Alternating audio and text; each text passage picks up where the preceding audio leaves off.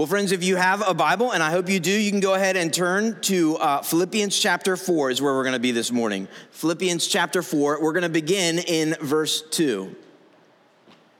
Philippians chapter 4, we're going to begin in verse 2. So as you turn there, let me ask you a question. Have you ever been disoriented? Now, some of us live disoriented, right? We walk into the grocery store and we can't remember what we went to get to. So we walk in and we're looking around and we're disoriented. And then we walk out of the grocery store and we think, where did I park? And we are disoriented again. Some of us live disoriented, but that's not what I'm talking about this morning. I'm talking about a deeper disorientation still. When it's not just that you're directionally confused, but you are confused in spirit, in soul, in mind. When the relationship falls apart and you don't know how to think, when you're questioning beliefs that you were once sure of, where do you look when you are disoriented? Friends, this is a disorienting moment. And in a culture that disorients you, it is critical, believer, that you keep your eyes on Jesus. In a world that is disorienting all of us, it is critical that you keep your eyes on Jesus. In this final chapter of Paul's letter to the Philippians, he's essentially saying to them, don't stop looking at Christ. Don't stop looking at Christ. He's calling them to reorient themselves on the gospel. He's calling them to reorient themselves on the gospel. When you find yourself becoming somebody that you never intended or wanted to become, Paul says, get back to the feet of Jesus. Get back to the feet of Jesus. When you find yourself being graceless to people you love, Paul says the answer is not just to beat yourself up more, but to get back to the feet of Jesus, the fount of grace. So in this final chapter of Paul's letter to the Philippians, he is calling them and he's calling us to reorient ourselves on the gospel. You see, the gospel is good news that brings great joy, so that whatever our circumstances, when we meditate on the gospel, we can find joy in our chaos. The gospel is good news that brings great joy to all people. So Paul says, meditate on the gospel. Meditate on the fact that if you are a believer, before the foundations of the world were set, God placed his love on you in Christ. Ephesians chapter 1. Paul says, remember that you were like Lazarus, dead in your sin, laid out on the tomb for 3 days. In the New King James Version, the Bible says that Jesus came to Lazarus' tomb and he made the theological declaration, surely he stinketh. And Jesus says the same thing about you in your sin, right? Surely he stinketh. And some of us, when we meditate on the fact that we were dead in our sin, but the same God that with that same sovereign voice said, let there be light, and there was light. That same sovereign voice said to our dead spirit, let there be life, and we were born again. So meditate on your salvation from eternity past. Meditate on your regeneration and the work of the Spirit in your life. Meditate on the fact that on the cross, Jesus justified you. He paid the price for all of your sins. He canceled the record of debt that stood against you. In other words, he defanged Satan, your accuser. Meditate on the goodness of the gospel, Jesus in your place. Meditate on the sanctification, the sanctifying work of the Spirit in your life. Meditate on the fact that one day heaven is yours, so you can find joy in chaos. You can find joy in chaos, that no matter your circumstances, you can reorient yourself on the gospel. This is both freeing and difficult. Freeing because it brings life, and difficult because it forces us to take an honest look at the chaos and the broken relationships and the countless uncertainties that we face. The gospel often turns the light on in some rooms that we would rather keep dark. So Paul begins this final chapter, chapter 4 of Philippians, with the difficult work of gospel application. He wants us to take what we've claimed to believe and then apply it to our lives and our neighbors, even the scariest parts of our lives and our neighbors. He's calling us to what D.A. Carson calls a gospel orientation. So we're going to look at Philippians chapter 4, verses 2 through 9, and we're going to start in verses 8 and 9, and then we're going to work backwards and understand what he says before that. Look at verse 8 of chapter 4. Paul says, finally, brothers, whatever is true, whatever is honorable, whatever is just, whatever is pure, whatever is lovely, whatever is commendable, if there is any excellence, if there is anything worthy of praise, think about these things. Think about these things. And then he goes on, what you have learned and received and heard and seen in me, Paul says, practice these things. And the God of peace will be with you. I want to highlight two phrases there, and you can probably tell which phrases I'm going to highlight, right? I've underlined them on the screen for you. Think about these things and practice these things. The Apostle Paul looked at the believers of Philippi, and he looks at you, and he says, think about these things and practice these things. We tend to be good at one or the other, and Paul says we need to be both. In verse 8, he lays out a list of things he wants the Philippian believers to be thinking about. Now, Paul was using a model of presentation common to philosophers of the day, where they would lay out a list of ethics which they proposed were worthy of consideration. In fact, one commentator says it's almost like Paul grabs a philosophy textbook from the college of the day, and he just opens it up and he starts kind of comparing lists. Plato gave a list of 4 cardinal virtues, Aristotle 12 moral virtues, John Locke 3 natural rights, Epicurus worked on a list based on how to pursue happiness in this life, Confucius, there were so many others.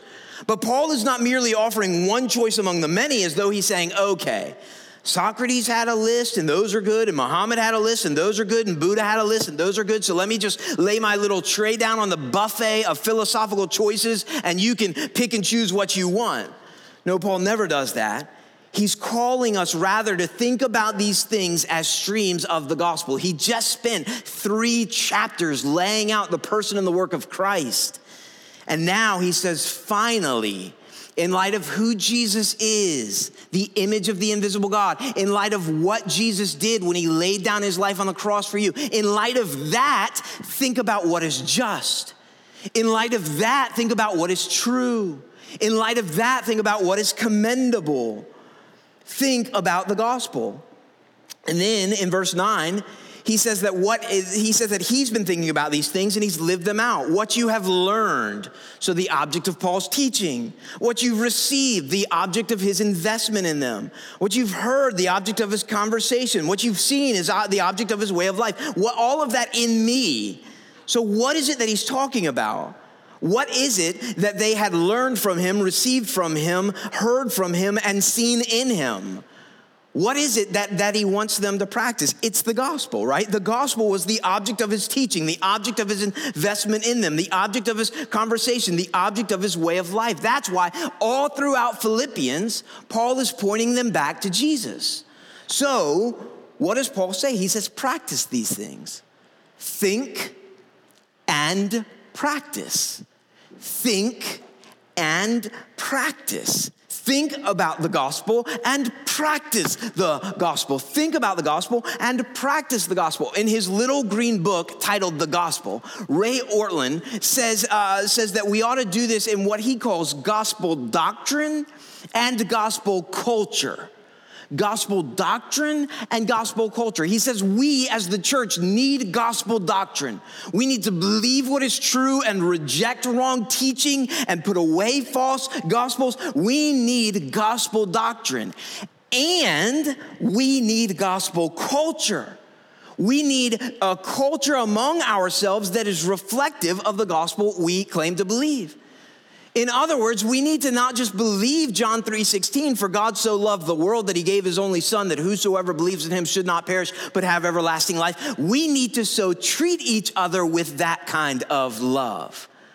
Think and practice. Think and practice. practice. Think about the gospel doctrine, and practice the gospel culture. Paul is calling us to think on and apply the gospel, to think and to practice. So what about you? Are you thinking about the goodness of the gospel these days? Or are you thinking more about the badness of somebody or something?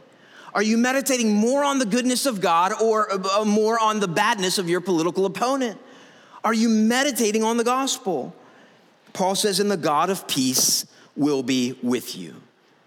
I don't know if you're aware of this, but it's an election year, which means on November 3rd, we're gonna have an election. And generally speaking, from past experience, the emotional climate of our country tends to ramp up in election years, right? It doesn't matter who's running. It's always a bigger election than it was last time. It's the way it goes, right? But we always emotionally become more charged the closer that we get to the election.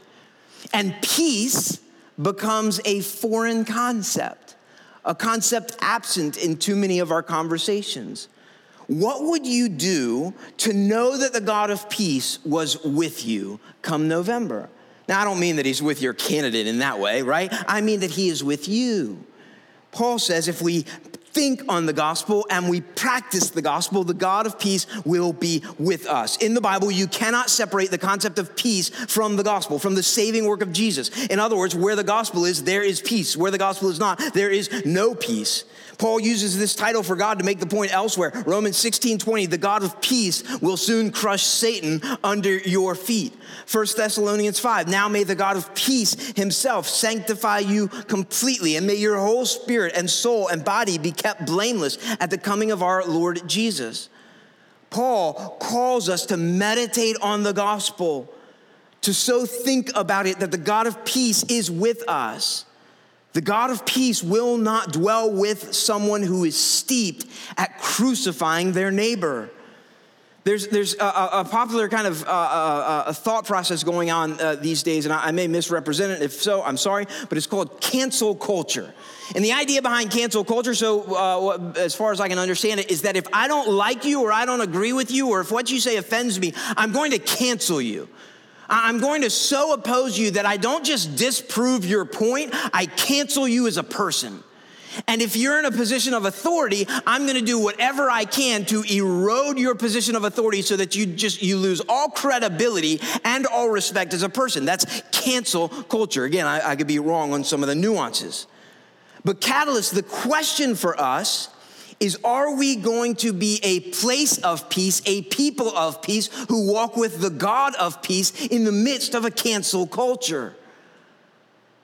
One pastoral friend asked the question the other day. He said, we have to start thinking for our churches, what are we going to do to be places of peace in a culture of conflict? Paul is calling us to apply the gospel to two areas of life where if you're anything like me, and you are quick to become disoriented. You're quick to forget the gospel. That is with problematic people in conflict and with uncertain situations in anxiety. So there are two ways that Paul's calling us to believe and apply the gospel this morning, and you'll see them in our text. Number one, believe it in our conflicts, and number two, believe it in our anxieties. Believe it in our conflicts and believe it in our anxieties. Look at what Paul says beginning in verse 2. I entreat Euodia and I entreat Syntyche, these were two women who he was naming, I entreat them to agree in the Lord. Yes, I ask you also, true companion, help these women who have labored side by side with me in the gospel, together with Clement and the rest of my fellow workers, whose names are in the book of life. Now, I don't want us to miss the shock that recorded in Scripture are two women that are named, right? And in this instance, they're named in a letter that would have been read in front of the entire congregation at a gathered meeting. They're called out by name for their disagreement in front of the whole church.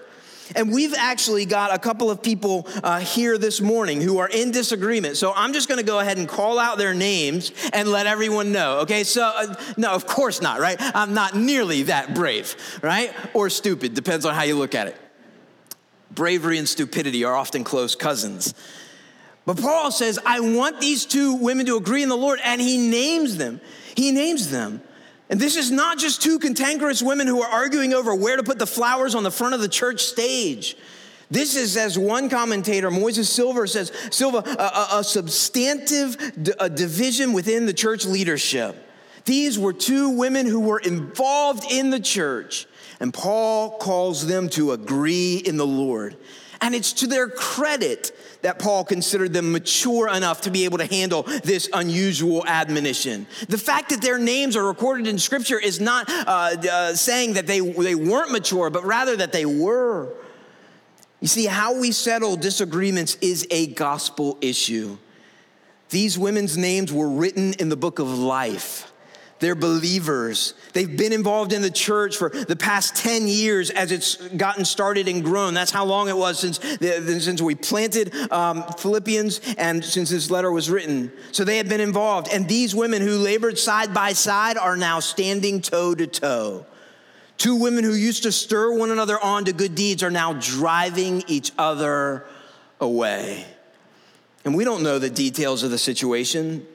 We don't know who said what or the timeline of when it was said or who didn't invite who to the Friday night potluck or who complained about the way she made that dish or did you see the dress that she wore? I can't believe she'd wear that. We don't know who posted the article that said masks are pointless or who posted the article that said if you don't wear a mask, you don't love your neighbor or who said Black Lives Matters or who said all lives matters. We don't know the nature of their disagreement, but we can imagine, especially these days, right? Pick your topic. Pick your topic. But whatever it was that was dividing them was now more pressing than the gospel which had once brought them together. And that, Paul says, is sad. Doesn't mean we don't tackle some tough topics, but it means we always commit to seeing each other in Christ before we see each other in our conflict. My fundamental and foundational and primary commitment to you as other believers is to see you in Christ and then talk about whatever it is we need to talk about. But to see you in Christ. Gospel doctrine, I believe that you are in Christ. Gospel culture, I will treat you as you are in Christ. Let's commit to not letting the things that divide us become bigger or more defining than the gospel which unites us. We need, some of us who find ourselves politically ramped up, we need to look towards November 3rd. That's election day. And we need to look at some people on the other side of the political aisle who are in Christ and say, here's the deal. On November 4th, you and I are still going to be brothers and sisters in Christ. And I'm committed to treating you as such between now and then. I'm committed. I got a group of people from Catalyst years ago together for dinner one night, and we talked about politics. And it was a very small group of people. I only invited a couple of people, and I intentionally invited people who I knew disagreed and who were friends. And I said, here's the deal. You all are believers, and I believe that you are believers, and you all say that you're each believers, and you believe that. So you see each other as you are in Christ. Now we're going to talk about some tough stuff, and we're going to disagree.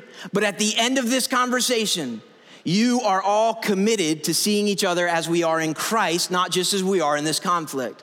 When I do premarital counseling, I'll sit the couples down and I'll say, hey, I want you to go ahead and get out your calendar and plan your 50th wedding anniversary. And I'll make them look up the date. I don't know if iPhone calendars even go that far, right? But I'll make them look up the date and I'll make them put up a reminder that say, okay, 50th wedding anniversary is on that day. And here's the point. They're gonna go through some tough stuff in their marriage, but I want them to navigate the conflicts in light of that anniversary, right? Friends, you and I are gonna be worshiping alongside each other in heaven for all eternity. Let's see each other in that light. Let's see each other in that light. Let's navigate the tough stuff in that light. Paul says, agree in the Lord. Often we refuse to agree in the Lord because at the end of the day, we want to be the Lord. We want to be considered the right, true, just standard by which all other people are measured. And let me go ahead and pop the bubble. You ain't it. You ain't it. Neither am I, right? God is just. God is true.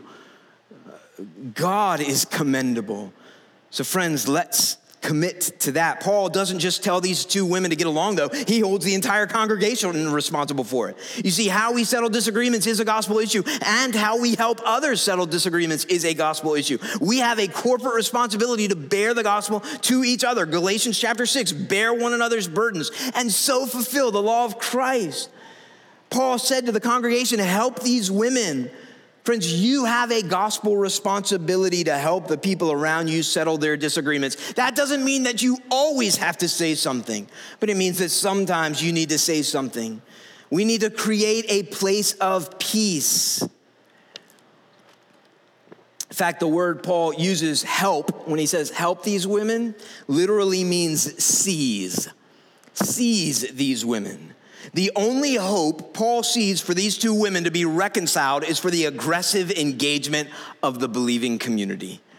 One of the major ways that God is at work for your sanctification is through the people around you, which means that one of the ways that God is at work in the sanctification of the people around you is through you. You are to be an agent of gospel doctrine and gospel culture to the people around you. One commentator puts it this way: the striking emphasis of this letter on corporate responsibility reaches a dramatic high point in the exhortation of verse 3, help these women. The discord between Euodia and Syntyche cannot be viewed by the congregation as a personal matter. These courageous women, whose names too were written in the book of life, needed the assistance of the whole church to resolve their differences. Brothers and sisters, we must not avoid intervening in the dispute simply because they are afraid of meddling. Just as the Good Samaritan got his hands dirty in the mess by caring for the beaten man on the road to Jericho, so we too must get our hands dirty in each other's messes at times as we care for one another on the road to heaven. Only the gospel gives you the power to deal gracefully with your own conflicts and courageously and compassionately with the conflicts of your brothers and sisters. Only when you realize that Jesus, through his death on the cross, has made peace, can you step into the midst of conflict, not to condemn, but to reconcile. Paul is calling us to the difficult work of gospel application. Believe it in your conflicts, and then secondly, believe it in your anxieties. Paul says, rejoice in the Lord always. Again, I'll say it, rejoice. Let your reasonableness be known to everyone. The Lord is at hand. Do not be anxious about anything, but in everything, by prayer and supplication with thanksgiving, let your requests be made known to God. And the peace of God, which surpasses all understanding, will guard your hearts and your minds in Christ Jesus. So Paul is not writing from a Starbucks with a warm latte in hand. He wrote from a prison cell to a congregation which he loved, and he was deeply concerned for them. He held them in his heart, and yet he wasn't sure which way things were going to go for them. Would they overcome the seeds of division that had been sown, or would 2020 be the year that ruined it all? Paul didn't think that, but we're kind of wondering, right? And yet he wasn't sure. He's just not sure. How's it going to go? Would they be united about the gospel again? Would they have a shared joy in the Lord? Would they agree in the Lord? But in the midst of this uncertainty, he applies the gospel and he tells them to rejoice. I feel like in our divided culture, that phrase is one which the Spirit would whisper to us again and again. Rejoice in the Lord always, always.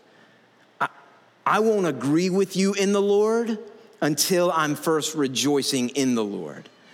So he tells them to let their reasonableness be known to everyone. That word reasonableness is a relational word. It means gentleness. It's not just that you're even keeled, but you're gentle towards other people. You're forbearing some translations say. Some spirits may say it, but that's another sermon. So Paul says, man, let your forbearance be known to everyone. I just started reading a book the other day titled Gentle and Lowly by Dane Ortland. And he makes the point in the very first chapter. He says there's only one time in all of Scripture where Jesus tells us about his own heart. And do you know what the two words he uses to describe his heart are? Gentle and lowly. Gentle and lowly. Believer, does that describe you? Gentle and lowly. What if you made it your aim that for the rest of 2020, that was going to be your heartbeat? Gentle and lowly. Let your reasonableness, your forbearance be known to all. This doesn't mean weak, right? This is not a weak word. It's a tough word. It's the exact opposite of self-seeking. It's a resolved attitude to consider others more significant than ourselves.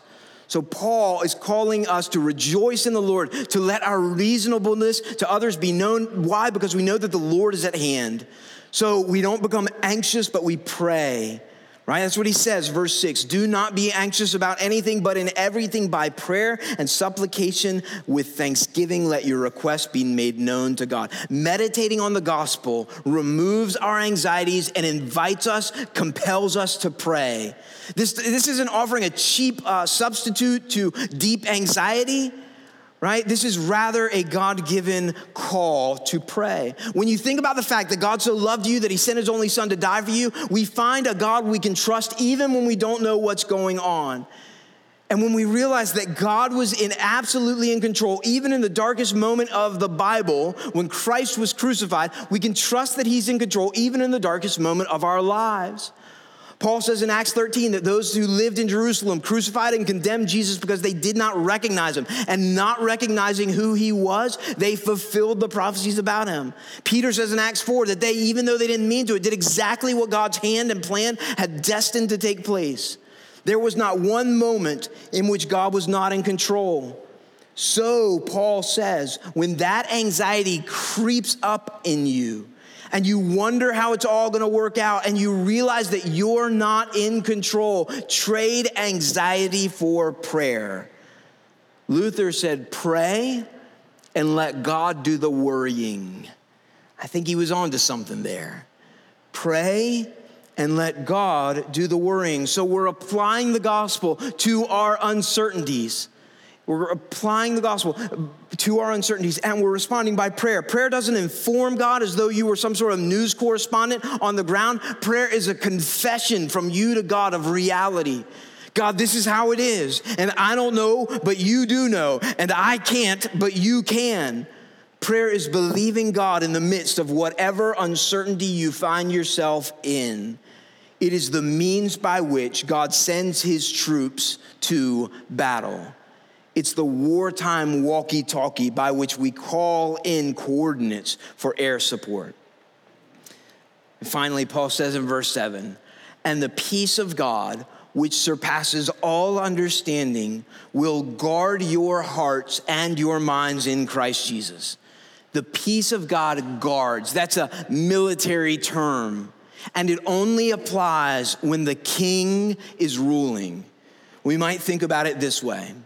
The peace of God guards what the God of peace governs. The peace of God guards what the God of peace governs. If we in rebellion withhold prayer, we cannot expect the peace of God to guard our hearts or our minds. If we refuse to call in the coordinates, we cannot complain when the support never comes in. But when we do call them in, we will be guarded.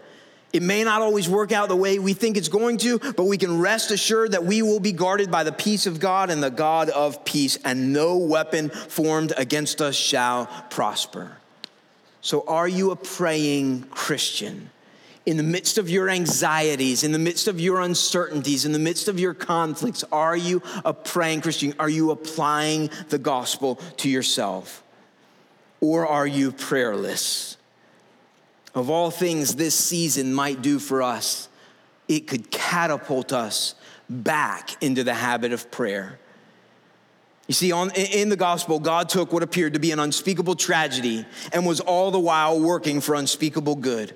The crucifixion of Jesus Christ, though an absolute and outright reversal of justice, a tragedy in every sense of the word, he who was without guilt, being condemned among the guilty, was exactly what the hand and plan of God had predestined to take place. So let us meditate on the good news of the gospel, and all of our anxieties take on a new light. All of our uncertainties navigated in light of this governing truth. We can be gracious to difficult people because God has been gracious and merciful to us in the gospel. Gospel doctrine, gospel culture. Think about these things and practice these things. Yes, for the rest of 2020, this is where I want to go. Gospel doctrine, gospel culture. And not just 2020, but for our 50th wedding anniversary as a church, right? When we celebrate 50 years, may it be said of us that we were about gospel doctrine and gospel culture. Friends, let's return again and again to the marvelous and amazing grace of God that is shown to us only and always in Christ. Let me pray for us.